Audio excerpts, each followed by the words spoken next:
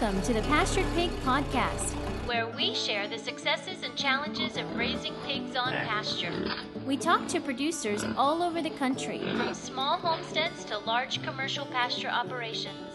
Whether you're new to pastured pigs or have been raising hogs for decades, we hope you hear new ideas and new perspectives on pasturing hogs. Here's your host, Troy McClung. Hello, everybody. This is Troy with the Pastured Pig Podcast. Hope everyone had a great Christmas break and got to enjoy some time off, some time with friends and family, hopefully. If you're wondering what's up with my voice, I got a little bit of a head cold going on there, so it's given me a little bit more of a radio voice, I guess. We'll see how long this lasts. But obviously, as you know, we took a break from the podcast, took a couple weeks off there to enjoy the holiday, and we're back in. And I've got a good interview set up for this episode of the podcast, but also putting a call out for additional interviews as we head into 2020. If you would like to be on our podcast, we can just discuss your setup. And again, don't have to be a huge setup. You can just be starting out. You can be at it for a couple years. You can have 2 pigs. You can have 200 pigs. We just like to talk, and we can talk specifics as well.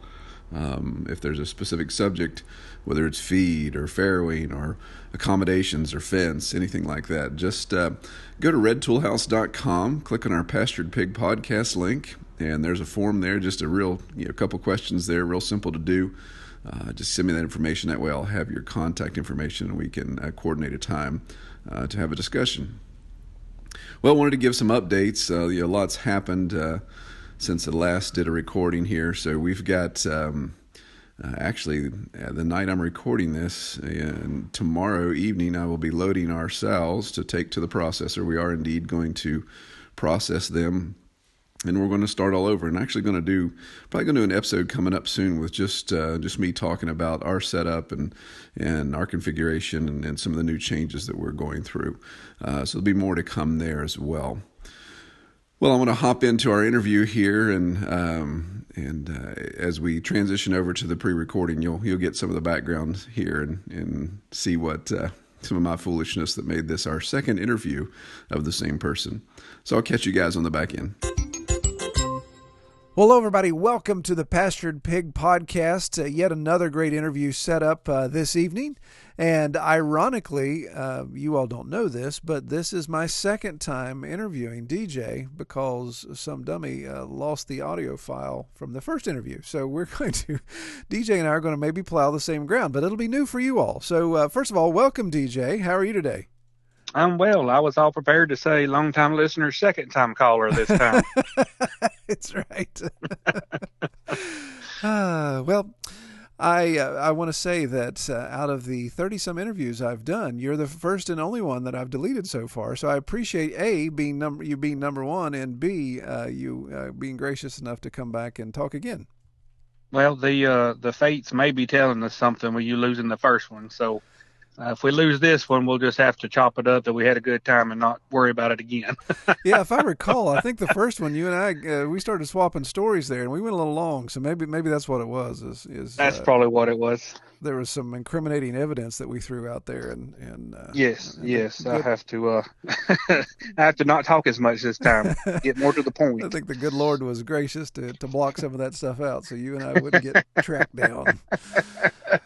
All righty. Well, let's, again, I hate to have people listening feel like they're on an island and not overhearing a conversation versus being a part of one. So let's start at the beginning. So your name is DJ Bradshaw, and the name of your farm is? Shadow Bee Farms. Shadow Bee Farms. All right. And where are you located? We are in Rabun County, very northeast corner of Georgia, and Southern Appalachian Mountains, terrain a lot like what you've got there in West Virginia. Yeah, when I first talked to you, I wasn't sure if you were from New England, Vermont area, but yes, my accent can be a little deceiving. Doesn't sound Southern at all. All right, excellent. Well, what's the significance of Shadow Bee Farms? Is there some method to the madness of that name? Oh no, I've got a good history to the name. It's Shadow Bee for Bradshaws. I was always in my grandpa's shadow when he was living. He died a week after I turned 16, And some of the last conversation we had, he was saying that if any kind of farm stuff was going to be continued, it was going to be me doing it. And when I say farm stuff, we're not a conventional farm. We're just on the side of a mountain trying to make a go at whatever we can. We always had some cows and different things, but he was kind of the one that headed it up. And again, I was always in the shadow, so that's my tribute to him. Shadow Bee Farms. Very good, very good. I love a farm that has a history to its name versus somebody just taking their name off a street sign like I did. What are you going to do? It works. it stuck out. Unique. Yeah. All right. Well, so tell us about this, your farm setup. Give me the 40,000 foot elevation view of what you got going on there. All right. We are classified as not making a profit kind of farm. That's one of those different type of nonprofits, isn't it? Yeah. So we've joked forever, especially Daddy. He says, if you want to make money farming, watch what we do and do the exact opposite, and you'll probably make something. That's what they always say. Do you want to be? How do you know how to be a millionaire in farming?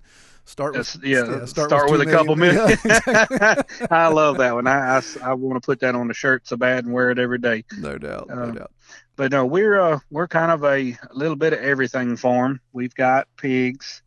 We have currently I think I've got 6 gilts that are 3/4 Berkshire, 1/4 Duroc that we farrowed out ourselves a year ago. We do cattle. We got Santa Gertrudis cattle. They're the big red long-eared that were created there in Kingsville, Texas. Okay. I may have. That's a whole nother story for a whole nother day on those. We've got honeybees, and when we last talked, I had a lot more chickens than I do now. Bobcats have been helping me out again. So we working on that. Yeah. And we do custom hay. We sell a lot of square bale hay and things. So we're that's the manual labor side of it, and then with it we sell retail cuts of beef and pork at farmers market and in stores and things. Cool. Yeah. All right. Well, I know that's where we want to camp out later in this conversation. So we're going to stick a pin in the farmers market discussion, and because I really like your approach to marketing and how you do your markets there. So we'll save that for the meat of the conversation. Pardon the pun. But let's talk a little bit about your farm setup. You'd made a comment already, and I know in talking in the past that your farm, you say, isn't ideal for it's not the magical quintessential polycultural farm that people would expect to see on like a picture or something. Right. That description would make you think that we've got, green acres, the back 40, a little bit of bonanza going. And what it is we got a little spot here, a little spot yonder, and a little spot over across the mountain. Because for anybody that watches your YouTube, you have more flat land to work with than I do. So that says a whole lot. No doubt. But yeah, excuse me. Lord have mercy, I done forgot where we were going, Troy. On that. We're just talking about that's right. Just talking about the layout of your farm. Oh, that's right. Since this is the pig, we'll concentrate on the pigs. Sure. Where they're at, they're on 9 acres, except for 8 and 99/100ths of it is all wooded on literally the side of the mountain. So, when we first started looking at trying to do pigs, we had the natural resource conservation folks come out, and they said, well, this is probably the worst place to try to do pigs. So made me want to do it even more. Exactly. So we challenge accepted. Challenge accepted. So we're making it work, and that's kind of leading into a whole nother side of the farm that we're excited about. We literally had to dig into the side of a mountain to make a big flat area. It's probably a 1/4 acre, maybe 1/2 acre, somewhere in that range. Yeah. But it is just absolute terrible, terrible dirt. So like the pine trees don't even grow that well there. Yeah. So is that red clay? It's not even red clay. I don't even know what to call it. We have plenty of red clay. Yeah. but where we're at, it's just it's like a real sandy, rocky, crumbly. I don't even know what to call it. Wow. It will pack hard, and then you will sink to your eyeballs after a good rain. So Yeah. but yeah, so what we do, we have our pigs in a big pen, and if I remember right from last time, we heard the gasps of everybody like, "Oh, you don't have pasture pigs? Why are you here?" Wrong podcast, buddy. My bad. So what we are doing with that is it's a really good sized pen. We take it, and anytime it rains or thereafter, best we can, we're putting hay back in it, filling up hay. Pigs walk around, do their business, and chomp it up, mash it in, and then I'm taking it and scooping it out and making a big old compost pile. So I have it mixed in with leaves, mixed in with I've got like tree folks that take and chip up the trees and everything. They've got a spot where they can come just dump wood chips free. Oh, great. So I'm just taking it all, mixing it in, and I've got a pretty good pile. And the pigs are going to go into the woods, but right now they are helping me create a little bit of topsoil that I'll be able to go back and spread. So, yeah. Oh, that's great. So that's kind of a sideline that the pigs are helping us do. But we're really, really excited that they're there to we can benefit from that side effect, I'll call it. Right. Yeah. You gotta go with what you got. So that exactly. Yeah, that's a great. It's like a little composting machine going on there. Mm-hmm. We've probably got 3 dump truck loads now. I was mixing it up the other day, and it was a lot more than I was expecting. But we're going to need a lot, and so luckily they're doing what they got to do for me. Yeah. So how many pigs do you have right now on farm this I time of year? I have 6 gilts. They are currently on eHog Harmony and FarmersOnly.com looking for a boyfriend.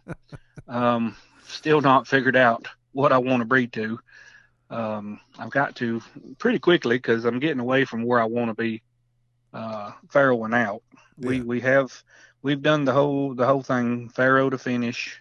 I really like the farrowing part, and that's kind of where I want to concentrate. We can talk about that a little bit later down the road too. Mm-hmm. But yeah, they range. They're right at a year old, and they were born last winter.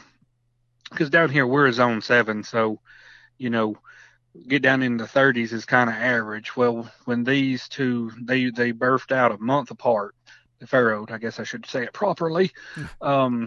It decided to be the 2 coldest times of the year.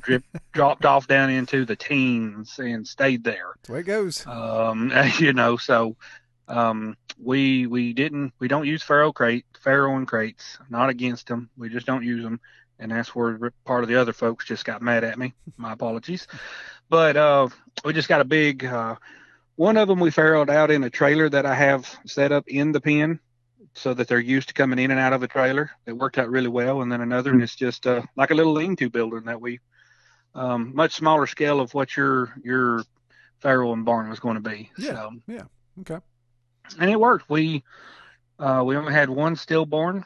One had 7, one had 8, and they all lived happily ever after until they didn't. Circle of life. Yep, exactly. All right. Well, good. So what breeds are we talking about here? What did you?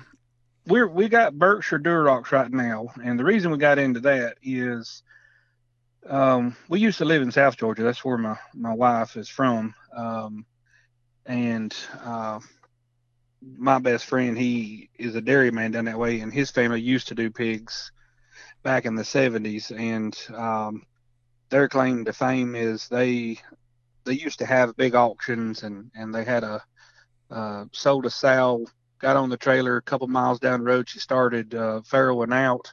By the time the folks got to Alabama, she had 28 pigs and raised 26 of them. Good. Nice. And most, they did slaughter floors on the ground, dirt ground.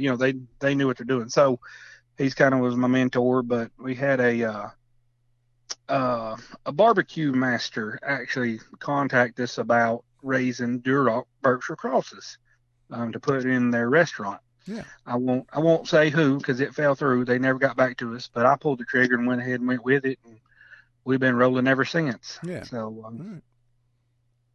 So as far as searching for a boar, are you looking for a specific breed? Or are you just looking for just anybody with 2 legs and equipment?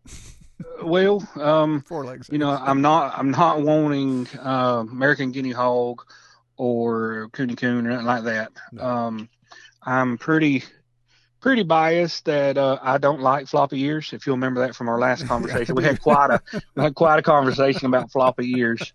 Now you can't give away too much stuff because people are like, "Hey, I wish I could have heard that." Yeah, and that's one of those stories. I wish that I wished it could come back in its fullness. But right, yeah. But yes, I just don't like a floppy eared pig. Yeah. It's just one of them things. So I've been. But I don't mind one if it's crossed like a large black cross with a Tamworth or something. So we're still experimenting, right now it's just trying to find something close. Yeah. Honestly. Yeah. Because my girls, I've tried to get in there when I know they're in heat and everything, but they have no desire for me to be trying any AI on them. So right now we gotta stick with the real live McCoy. Yeah. Yeah. Well, that's understandable. Yeah, you can go with what you're used to, and there's definitely pros and cons of both sides. So, yeah, I think part of that was some traits that came from their mamas. Their mamas were okay, but they weren't just exactly flop over and let you rub their belly all the time. Yeah. So part of the genetics there. So we've looked at an old spot again. Big floppy ears, not crazy, but going back of the disposition and how. Chefs and different butchers and all really like the meat and the cross. So we're kind of at a pretty open experimental stage to see what we can come up with. Yeah. All right. So what is we've talked about your pasture setup. What are you doing as far as feed goes? Do you have a specific feed regimen? Or are you just kind of going standard? We go with just a regular commercial pellet feed. I don't even remember. I think it's like a 16% protein. But when it's 17 cents a pound and I can get it bulk, that's what we're rolling with. There's where I'm at. I've not seen any more desire for feeding on GMO or doing organic and all that. So I'm not chasing that rabbit down the hole. If no one's going to pay me more for it, I'm not going to put no more extra work into it than I have to. Oh yeah, well, that's supply and demand. Yeah, you can't. When you're looking at doubling or tripling your costs, and if your market's not going to carry that burden for you, then yeah, you're just kind of throwing money out on the street. Exactly. Or out the rear end. Exactly. Pig doesn't care one way or the other. Nope. Yeah, here's your non-GMO organic compost. There you go. Certify that, buddy. All right. Yeah, great. So, are you free feeding? Are you bulk feeding? How you doing that? Right now with just the gilts, we're feeding once a day. We were just kind of maintaining them, so they're just getting a couple buckets once a day. And now that we're looking at going into breeding, I've upped it some to get a little more body condition on them. I mean, they're not slap fat hogs, but they're good enough condition. We're just kind of maintaining. And I'll also go get I've got access to bread from like a bread distribution center kind of thing. Yeah. Bread that comes back in from the stores that are expired or close to expiring, whatever. They'll sell it by the truckload. So I go and fill up. I've got a big flatbed truck, and I mean it'll just fill it slap full for not much money. And so that and the conventional feed is doing us a really, really good job. Yeah. All right. So right now, if you've got the 6 gilts and you're looking to breed, are you looking to breed all 6 of those this year so you could possibly have 6 farrowings? Probably what we'll do is 2, 2, and 2. Because the way I'm set up now, I will give this caveat: I don't have electricity out there at the farm, but I got a generator for like those 2 nights they came. I kept a generator going to keep a heat lamp going for a couple of days. Mm-hmm. But I put so much hay in there that you woke up and unless something moves, you think they've escaped. So I've got corners blocked off where they can get out from under mama and thing. But I did it again, Troy. I totally forgot what you said. I'm so sorry. Oh no, just your breeding schedule. You're going to breed all six breeding at once, schedule, right? Spread them out. So no, so two at a time, and give a month or two between. Because right now we've got a lot of meat, so we've not been selling any pigs, piglets as some would call. We've not advertised to sell that way, but that's where we would like to get to. But again, we'll get to that a little bit later in the conversation. But as of right now, that's how we're looking at just doing 2 at a time, and then a month or 2 in between, just to make it not quite so hectic. But kind of keep a supply coming and going. Yeah, spreads that out so you don't have to move all your product at one time in the year. You got product coming through each time. Yeah, that's smart. I mean, definitely.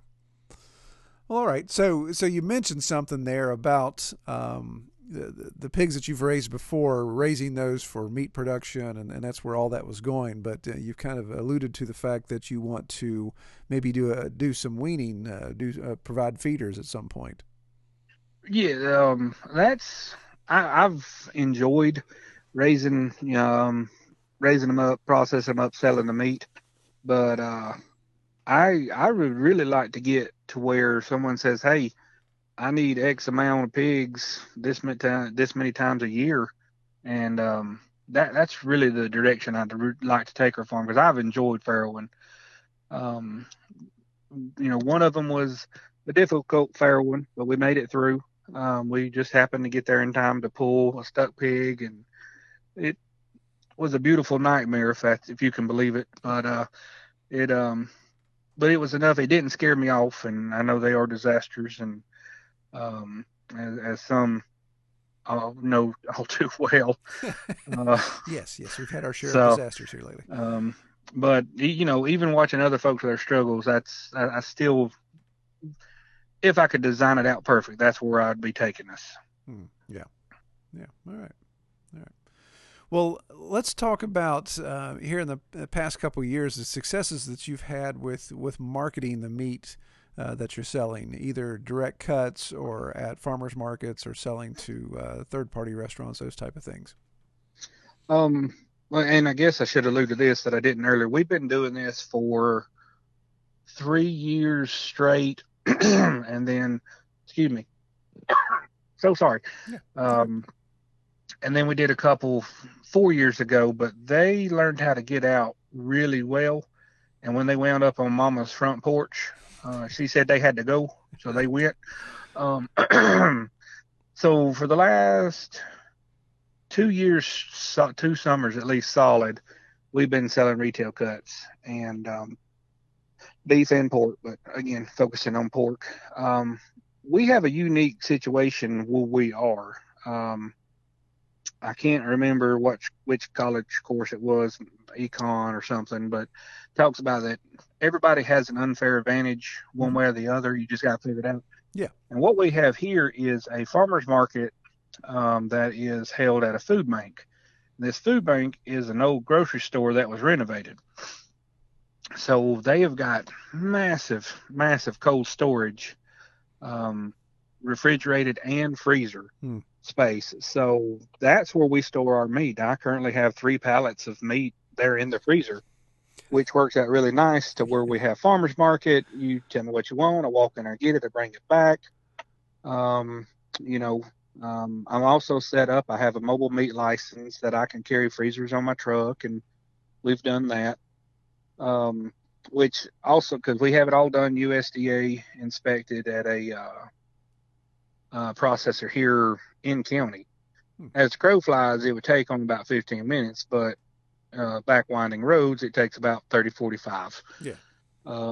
And so they do the real basic cuts, the sausage,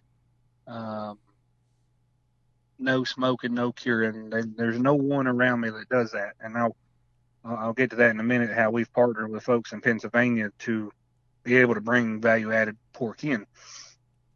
But so we've, at the time that we're doing this is the 16th of December. Mm-hmm. We're done. It's a seasonal, just summertime. I know some folks have them that keep going, but it's on Saturdays. And what we did to kind of help get our name out there is we had a swine sampling Saturday.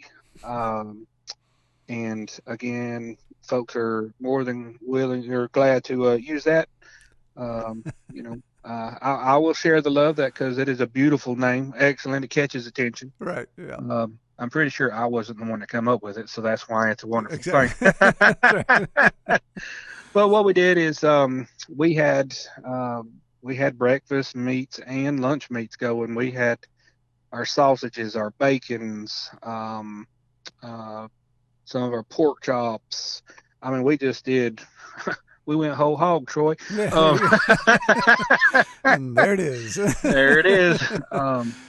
You never saw such jokes on this place, folks. Right, yeah.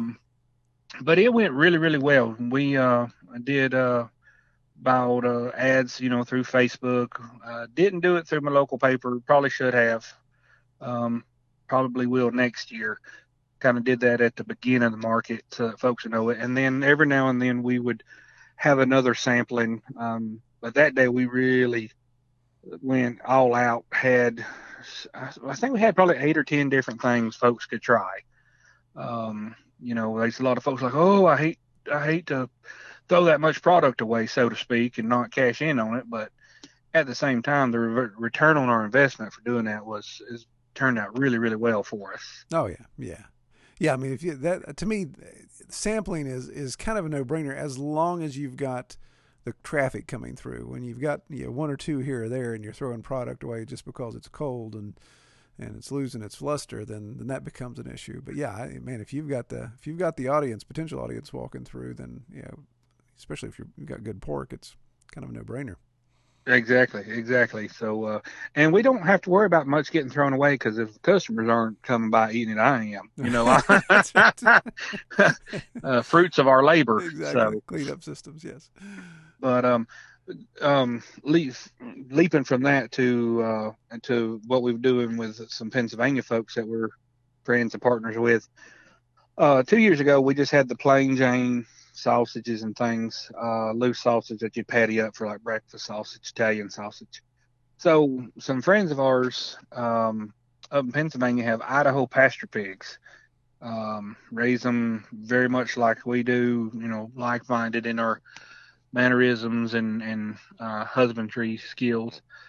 But up there, they've got so many more options of butcher shops and processing places. So we found one that cured and smoked the bacon and made hot dogs. And our best seller is a jalapeno cheddar pork hot dog. No, good. Yeah.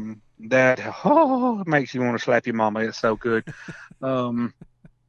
So it's one of those that I tell folks all the time about. Look at partnering up with someone if you can't do it all, because those that try to do it all, they burn out.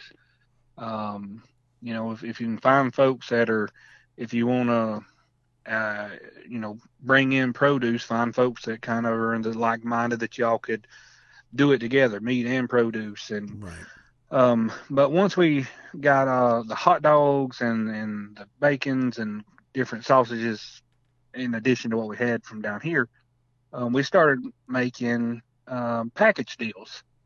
We would have our one that's got the beef and the pork. It's called Buying the Farm. It's got a whole bunch of everything. And then we got one for it's just the pork. It's everything but the squeal. Then we got a breakfast one and a grill master. And something that I tried this winter is a winter, because we don't really do a CSA. I've not tried that. Waded in the water just to hire this winter and realized that I'm not prepared yet. But we did a winter meat box. Had a couple sign up for middle of them each month. They've just get this set amount of meat. And so he's like, we'll try it real slow, kind of see. and folks seemed very interested in it until I started doing inventories. Like, ooh, this ain't going to work. So, inventory control is key if you're going to try to do things like that. Sure.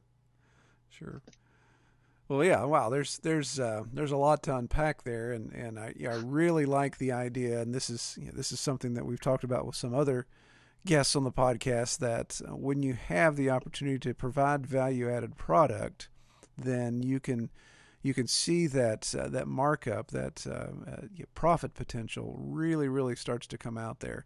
And I like what you did, looking at it and saying, well, okay, our USDA processor doesn't value add a lot of this stuff, so we're going to have to drive 4 or 5 hours, whatever, to do that, so we can incorporate that. And then you guys went a different route in partnering with people. So yeah, you didn't put that additional strain on your farm setup, but you're still able to value add and profit share with this partner.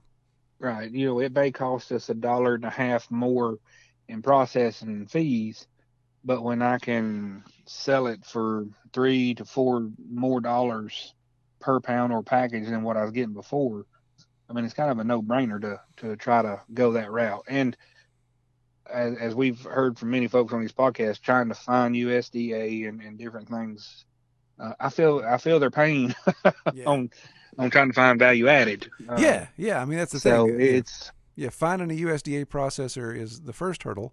Finding one that actually does a good job is the next hurdle.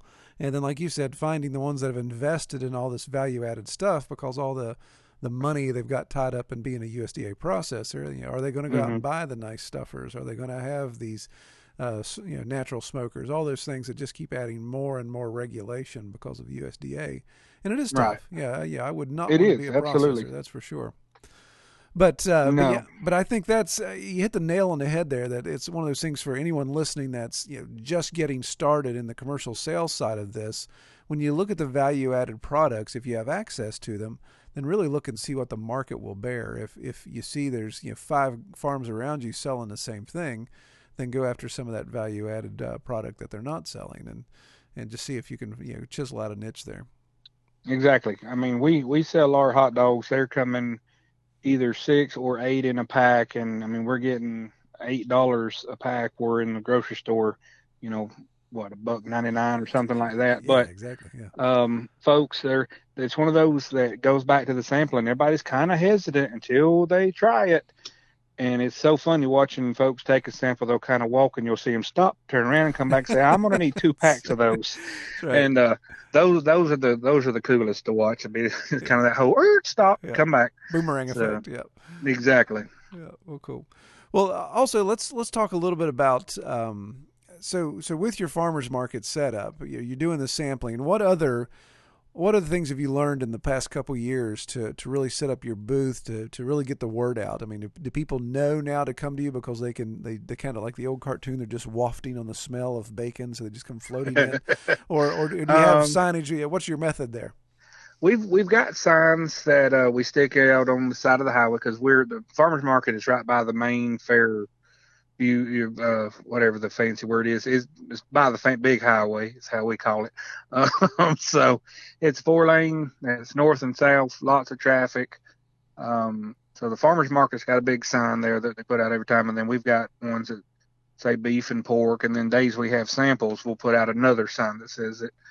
But a trick that we did use when we did our swine sampling Saturday was that we did have a box fan set up, and it was in the quote unquote name of keeping flies blown off, but what it was doing was sending that wonderful bacon smell through the masses and watching them eyes glaze over and come floating in and try it. It was you use what you got, like we said.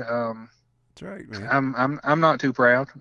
Hey, that's there's a reason when you drive past a Burger King that smokestack is rolling like crazy. They ain't making that many hamburgers. They're pumping that stink out so they can try to draw you in. And absolutely, exactly. That's the key to bread stores. That's why most folks you don't really want bread until you smell it, and they're like, oh man, I need some. Right, definitely. Well, cool. So you set up the fan, you got your signs, you got your samples going.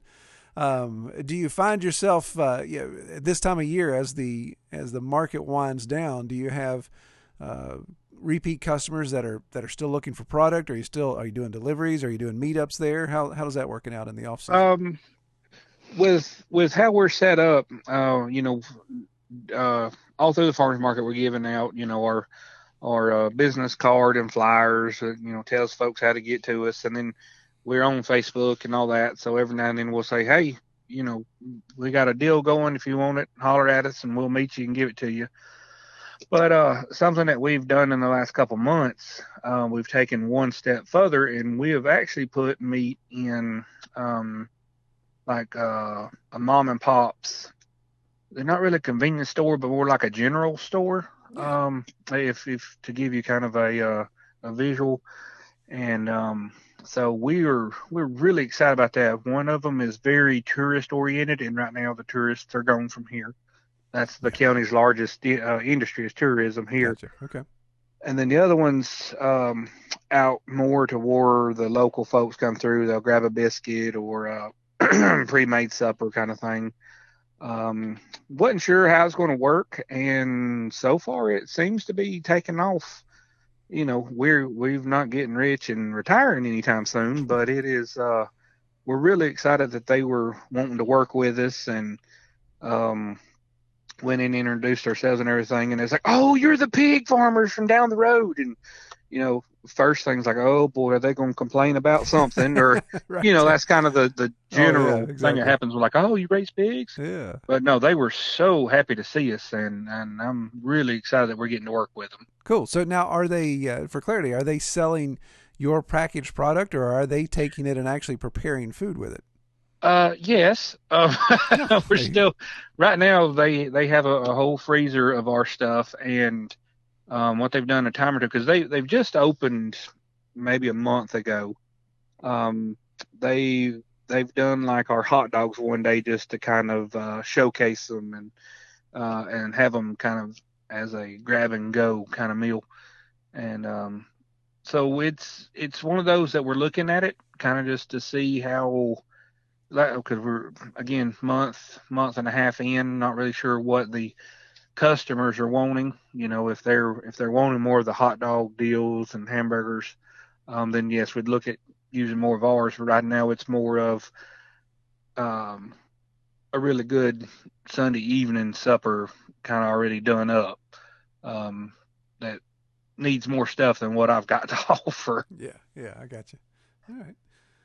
Well, cool. We're definitely open to the whole use our stuff as your main course for sure. Yeah. Well, again, there's the reason for that USDA processing to come up, so you can have those doors open, right, and be able to have your product moved in that direction. But we carry insurance. It goes back to the disclaimer. Government. You got to come back, DJ. I'm losing you. Oh, sorry. That's all right. There you go. Yeah. Try that again. I mentioned government and my phone goes down. So what does that tell you? But right. What I was saying is check with the state ag to see what rules and regulations there are. But yeah, we carry insurance. One of them has asked us for it, and gladly give them the paperwork and things. And it's most folks need to have insurance. It's definitely the CYA, cover your assets approach. And but yeah, and another thing that we're doing with them is we're doing it on consignment, where a lot of folks want to go, it's like, here, buy all my stuff and you resell it. With it being such a new operation, we're like, you know what, we'll take a gamble and work with you here, and I take in X amount, and then every couple of weeks I'll come back in, check it, you'll pay me for what's sold, I'll restock it, and we'll keep on trucking it. And so far we've struck a chord doing that. That's interesting. Yeah, that's something. I know that's just something new starting with. We may have to have you back on and see how that works out as far as tracking and management and logistics of that. Because I would think getting your foot in the door under the consignment setup would allow you to reach people quicker versus, like you said, yes. Because it's all about those type of stores. My goodness, cash flow and profit margins so tight. It's all about cash flow. If they don't if they don't have to carry inventory on the front end, the cost of inventory on the front end, then they'd be more apt to move your product. But Yeah, there's the devil's in the details there as far as tracking, spoilage, all that type of stuff. Exactly. And I will say this, that both places that we are have a POS, a point of sale that tracks everything. So I mean they have computerized records and things, and then print me a report saying this is what we've sold. And I try to operate off the good old boy. A handshake is a deal done, but at the same time, I really like having the piece of paper saying what has and hasn't happened, and it just makes for easier transactions down the road. Yeah. I mean, I agree with you. There's a certain element to a gentleman's agreement, but you're right. When something happens, let's say you have a power outage, and for 3 days, they have freezers go bad, and you've got all that spoilage. What have we discussed before that's happening that's going to get covered? Maybe they have an insurance policy that covers all that. Maybe they don't. Maybe your insurance policy covers it. But those are the type of things you want to do your due diligence and try to get all that spelled out. But man, that's exciting that you're being able to get into those areas there and testing the waters. Yeah, it's so many other producers I've heard is like, man, we've done so well. We have everything sold before it hits the ground, and I've not been blessed with that issue yet. We've tried selling wholes and halves, and nobody's really taken us up, whatever the correct English way of saying it is. Gotcha. Up on it, and so it's like, all right, well, back up and point, and so that's why I'm way late on getting back into the breeding.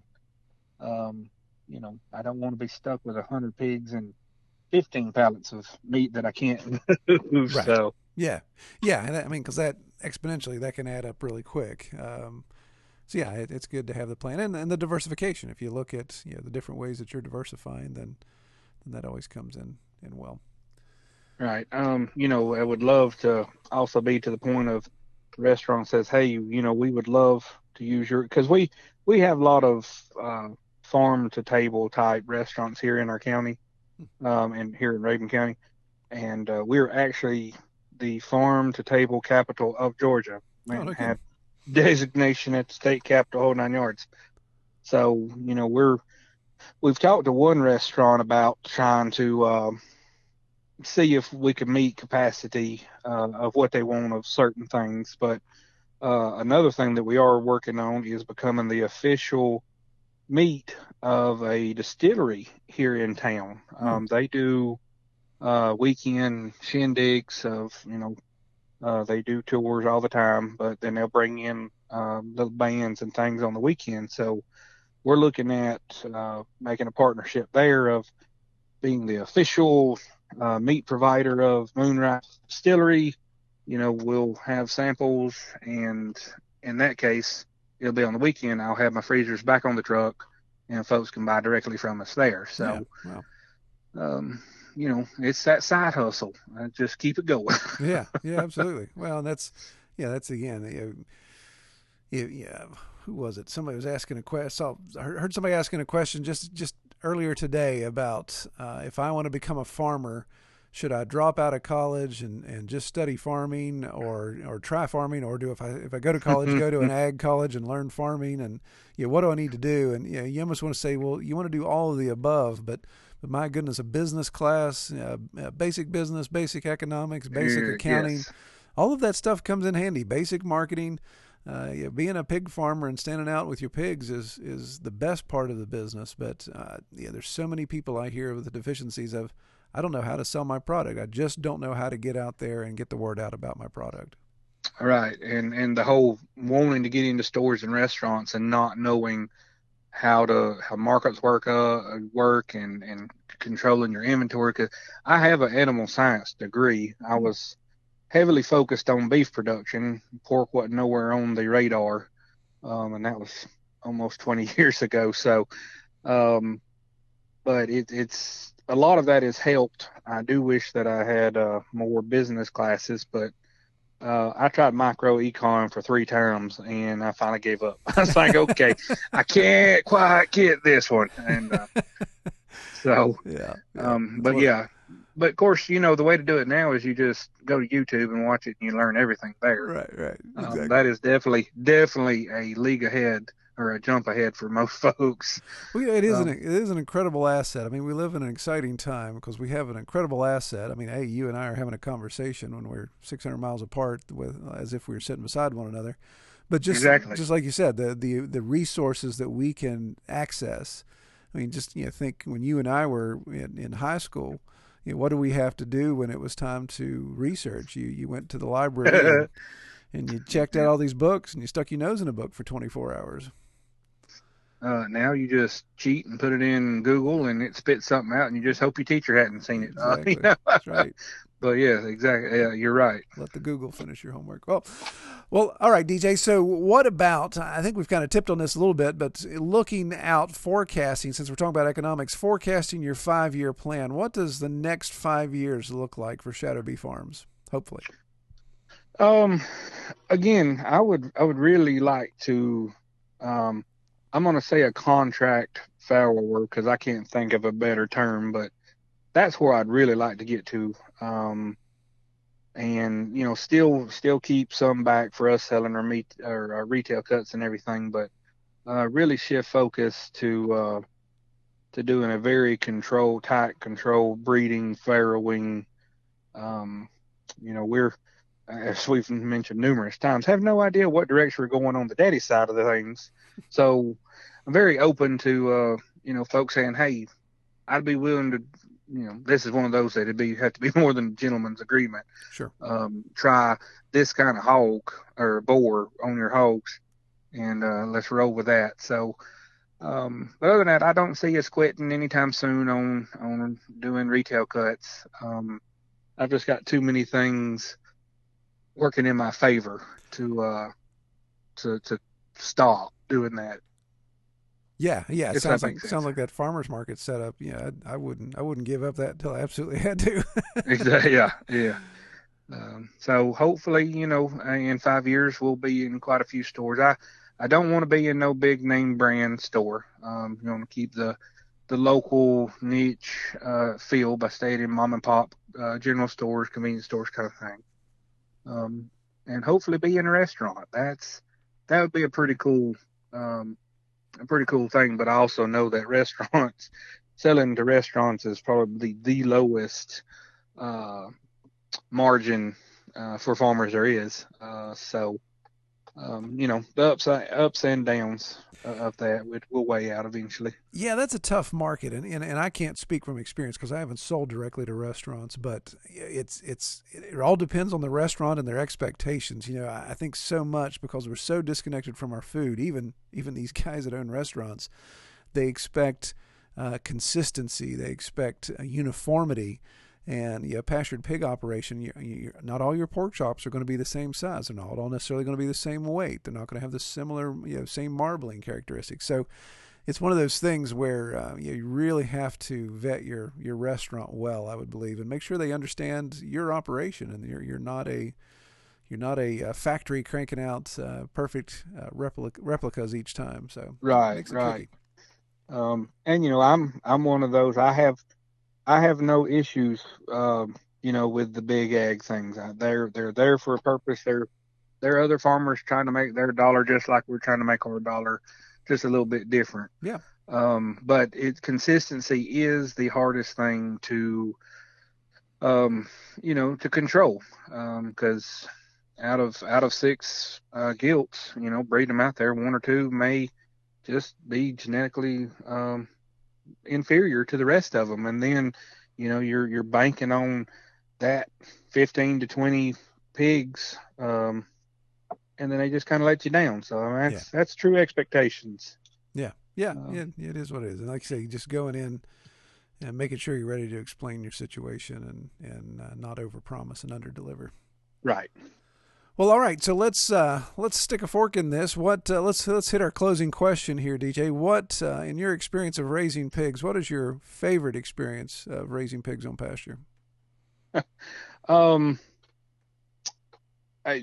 I still have to stick with just watching a pig's eyes. Yeah, they've got so much expression when they're just kind of sitting there and kind of darting their eyes back and forth, looking, see what they can get into, what's up. Because they don't miss very much. You may think they're sleeping, but they're a lot like a a teenage youngin. They're not paying you no attention, but they're hearing everything you say. Right. So, that's probably my favorite part is just kind of watching their expressions. Yeah. My pigs roll their eyes at me a lot. Yes. I'm glad mine cannot speak English. Yeah. There's times I know what they said through their eyes, Yeah. Oh yeah. They're hilarious. I was feeding this morning and feeding inside the stalls, and one of the sows, she turned sideways. She's like, "You're not getting out." And I'm like, "Come on, move." And I put my knee to her side and go to push her out of the way. And she's like, "You're not, okay, yeah, Troy, you're 230 pounds. She's 600 pounds. Guess who's going to move and who's not going to move?" So funny little man. Exactly. She's like, "I could knock you on your rear end so fast." All right. Well, DJ, I really appreciate you coming on yet again, and your ability to come back and recount your story. I appreciate you doing that and having grace with the fact that I had a technical difficulty there. Well, I'm glad you allowed me this opportunity. I really do appreciate it. Well, if people want to learn more about Shadow Bee Farms, where can they find you online? We are on Instagram and Facebook. We're probably not the most active out there, but you just do the at Shadow Bee Farms and we'll come up on something. All right. So we look forward to seeing y'all giving us a shout or a like, or we don't tweet, so can't do that. There you go. So if any of y'all have any lonely boars that are looking for some dates. Exactly. Especially close to Northeast Georgia, so I don't have to drive, forever and ever. So no doubt. All right. Well, DJ, I appreciate it. I pray you have a good evening and a good rest of the week. Thank you, Troy. I really appreciate it. All right. Take care, man. Well, I really appreciate DJ being gracious to come back for the second time and be interviewed. Again, a little technical error there that made me lose the first interview. But really enjoyed talking with him. He's very easy to talk to and got a great personality and just great to just share his experiences with. He actually reached out to me this week prior to this going live and give me an update that he has indeed found a breeding boar and one without floppy ears too. So he's excited about that. So anxious to see how that works out for him in 2020. Well, I pray everyone has a great week, and we'll catch you guys on the next episode. All right, take care. We hope you have enjoyed this episode of the Pastured Pig Podcast. To learn more about our podcast or to submit topics or recommend guests for future episodes, visit redtoolhouse.com.